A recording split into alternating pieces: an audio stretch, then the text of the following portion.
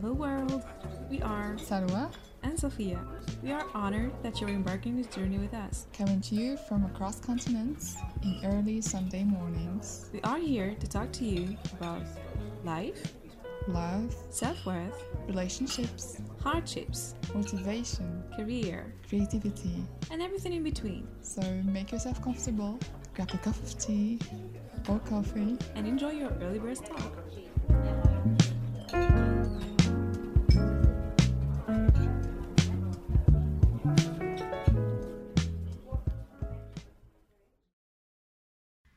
Alright, hello everyone! We are having our first episode today! Yay! Cool, I'm really super excited. Cool!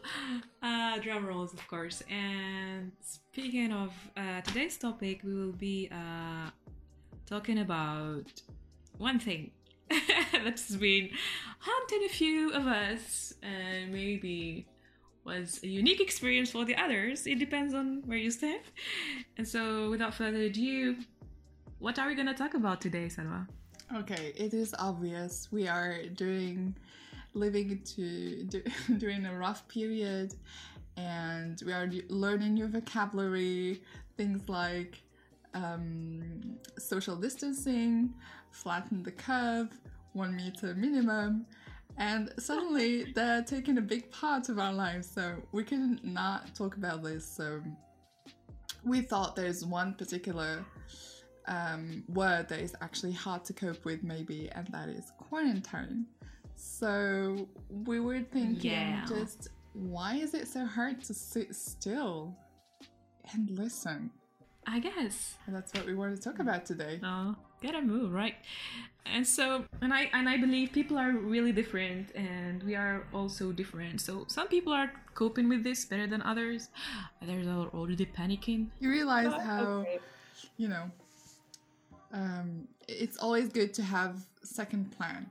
So anyway, it is hard to stay home. I think part of that is the fact that let's just take some steps back and remember how we were living right before this quarantine, because now we seem to forget because we get used easily to a new atmosphere and a way of living. It's something about that. It's really astonishing how the human spirit and body just gets used to a new environment so easily. So anyway, alhamdulillah, thank God. But right before, we were living in a fast-paced world, and we were always on the go, always consuming one thing after the other. And during that time, we rarely got the chance to just take time to slow down, to sit back and relax and think. So somehow this period is forcing us to do so, and maybe for those of us who are spending their time with their families, it might not feel that big. I mean, you don't feel the solitary part of it that much, but you definitely do for the ones that are quarantined on their own. So that feeling might come up even more and more. So it's like suddenly we are face to face with ourselves, and we're forced to spend time with our own company. I guess if you're in ease with being on your own, you're living on your own, so you definitely are enjoying your own company. That's no wonder. But that's a good question to ask oneself. It is actually the time to do so. And even if we are with others, somehow it's not the same as before, because we stop seeing each other as the roles we're playing, maybe husband and wife, mother and daughter, brother and sister, friend and roommate or whatever, but as who we really are, and just that, because we're faced with a reality that brings the trueness of who we are, and as you said, even social media has changed, right? I mean, and a lot of cooking as well. I don't know if you noticed, but everyone is trying to cook now their meals mindfully. Exactly. And I'm part of that movement, by the way. I made my very first couscous last Friday. Oh my god, I'm just like, that's really cool. I never did. I had to be locked in my own space for 1 month to finally embrace and unlock the Moroccan abilities of cooking you. I know you really did it the Moroccan way, but whatever. But the point here that I'm trying to make, it's really something that is raw and honest and fragile that is coming. And it is beautiful because it is authentic.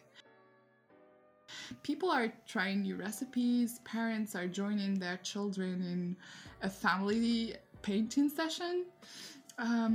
Couples are reinvesting the 1 square meter windows. Yeah. Do you think that it's healthier, like in these isolation moments, to just try to spend as much time alone as possible, or would it be alienating?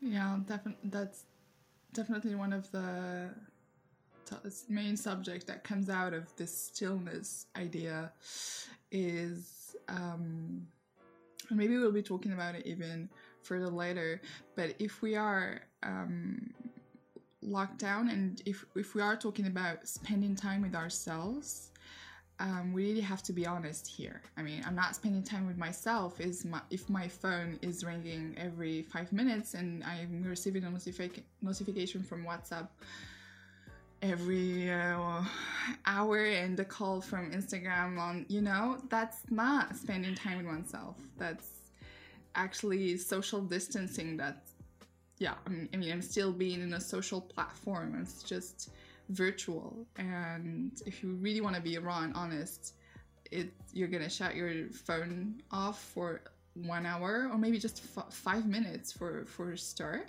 and sit still. Look at the sky. Look at the clouds. Don't think.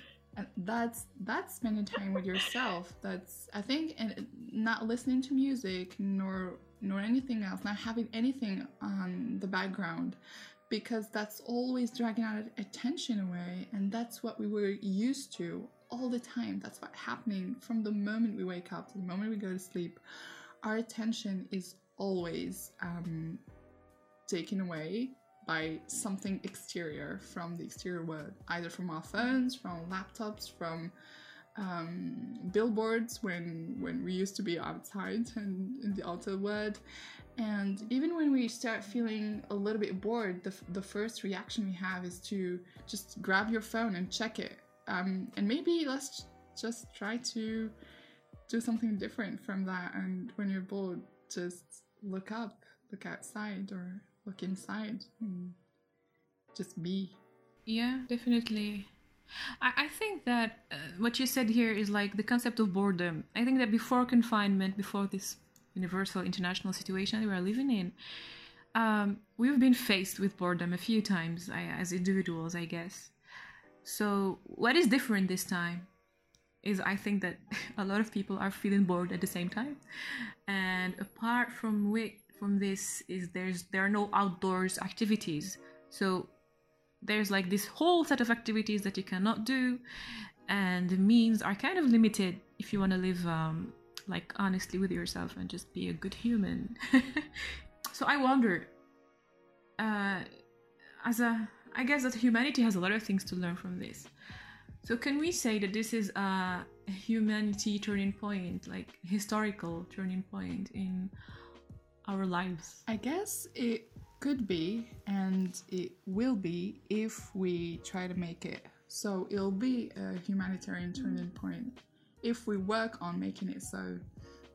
And I think we have all our chances for that and all the reasons to go through this and make it as best, make the best out of it. It's definitely an opportunity for all of us. I've never seen it as a problem. I think that those negative thoughts are just like they're just like annihilate, because priorities shift, and as you said, you get time to know your intention. So is your intention to live by yourself and go after stuff, or to spend more quality time with your family? It all depends on everyone's orientation and just vision in life, I guess. So yeah, and maybe it's not that easy for everyone to figure out what that intention is. But I really firmly believe that in the state of stillness itself, that intention actually somehow comes up. Let's maybe just bring in one example here, and I'm thinking about the story of Maryam alayhi salam, Mary, Virgin Mary, who had to sit still, somehow lock herself in a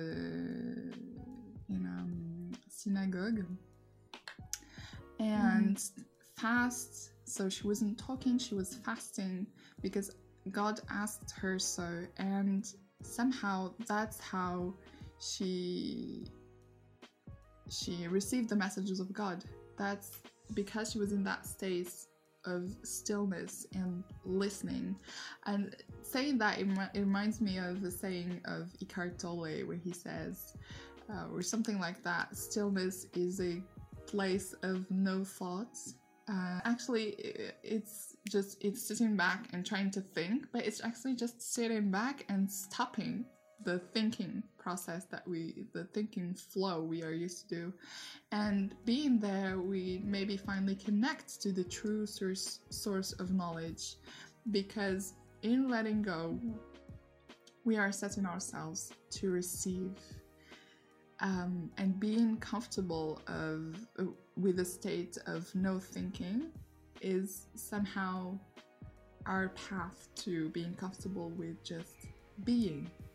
Yeah, I agree with you. The thing is, and I have like, when I was reading it, I remember this is like, he said like, stillness in this way is going beyond thoughts. It's not ignoring the thoughts that you are having right now as you are sitting still, because definitely when you are sitting still or doing meditation, you have a lot of thoughts coming in, and generally your yoga teacher or whoever would tell you ignore the thoughts and you just have to see like the void and all of the things.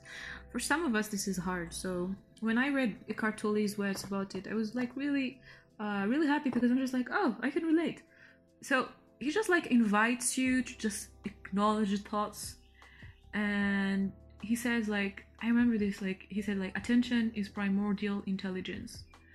So where you put your attention is very important when you are sitting still. Like, we are confined and we cannot sit still. How can we start to sit still? Well, first of all, I think we have to deal with the idea, let go a little bit of the idea of this era that we have to be productive. I mean, it's our chance to let go a little bit of that and start thinking with maybe a slightly different state of mind than productivity and efficiency. Try to have moments of shutdown of the external world every day. Maybe it's just 5 minutes. It's okay. Start small and build from there. And maybe from there, start to add on activities that are related to that. So for instance, I'll decide to do that every day at 11 a.m. So I sit still for 5 minutes, and then I will add on cooking a home-cooked meal and trying a new recipe. You are used to dance, maybe now try singing. If you're used to painting, maybe now try writing or whatever. It could be also, I've never taken naps, and right now I am going to. I think most importantly is just do the thing that you feel like doing. Maybe it's something else and not what we were talking about. That's not the point. It's just a list of examples. Remember that the most important thing is to connect to your gut, to yourself. If we were in a yoga session, the yogi would be saying your third eye, your instinct, or whatever that is, whatever you call it. That's the thing. Your purpose, as Oprah would say. Be aligned with your purpose. Right? How would you know that that's your purpose, right? I mean, it's connecting with that gut. It's feeling the alignment, and it's feeling good about the thing you do, and that's also signs. Like, you just have to be careful. I really feel so sorry for people who cannot see signs. But how can you see signs if you're not listening? You just have to sit still. like people, when we are speaking about like stillness, you should not confuse it of shutting down your senses or sensory whatever tools that you have.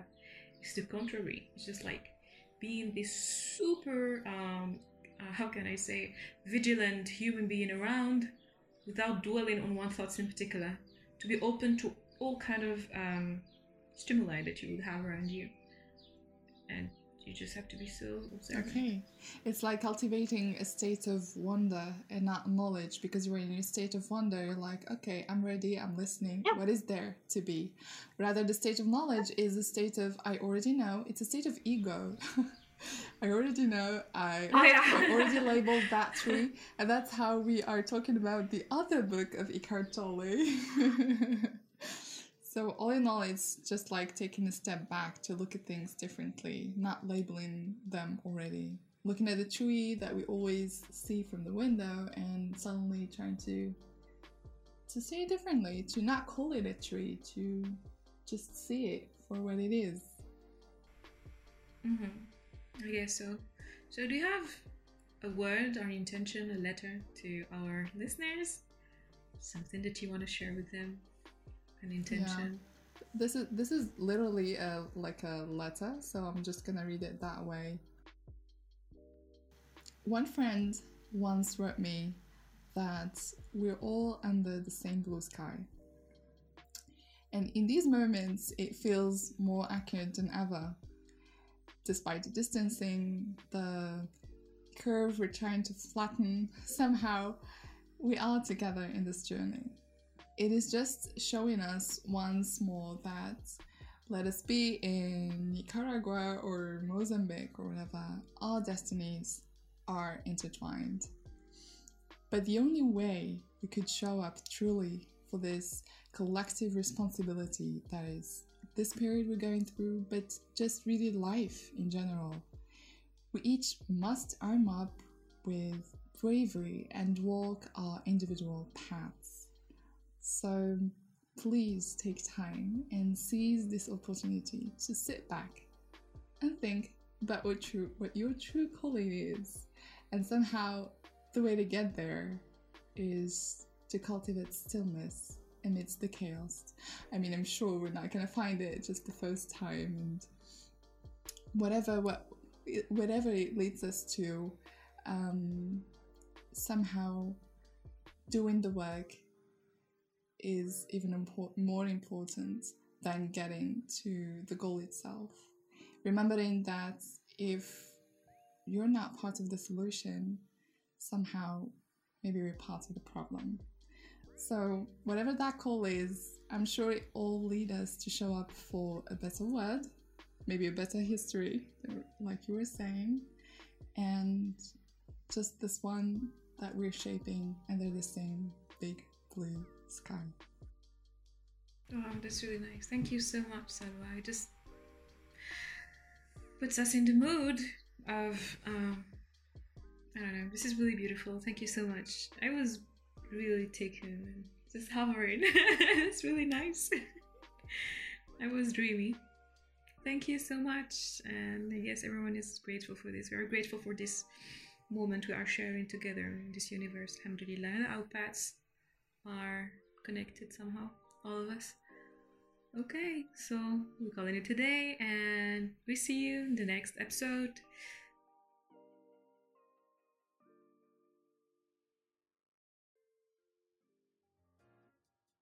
Thanks for listening to our talk. We had a good time recording it for you. Let us know what was your favorite part. If you liked this episode, please share it with your friends. And don't forget to join the Birds family on Instagram. Peace be upon you all.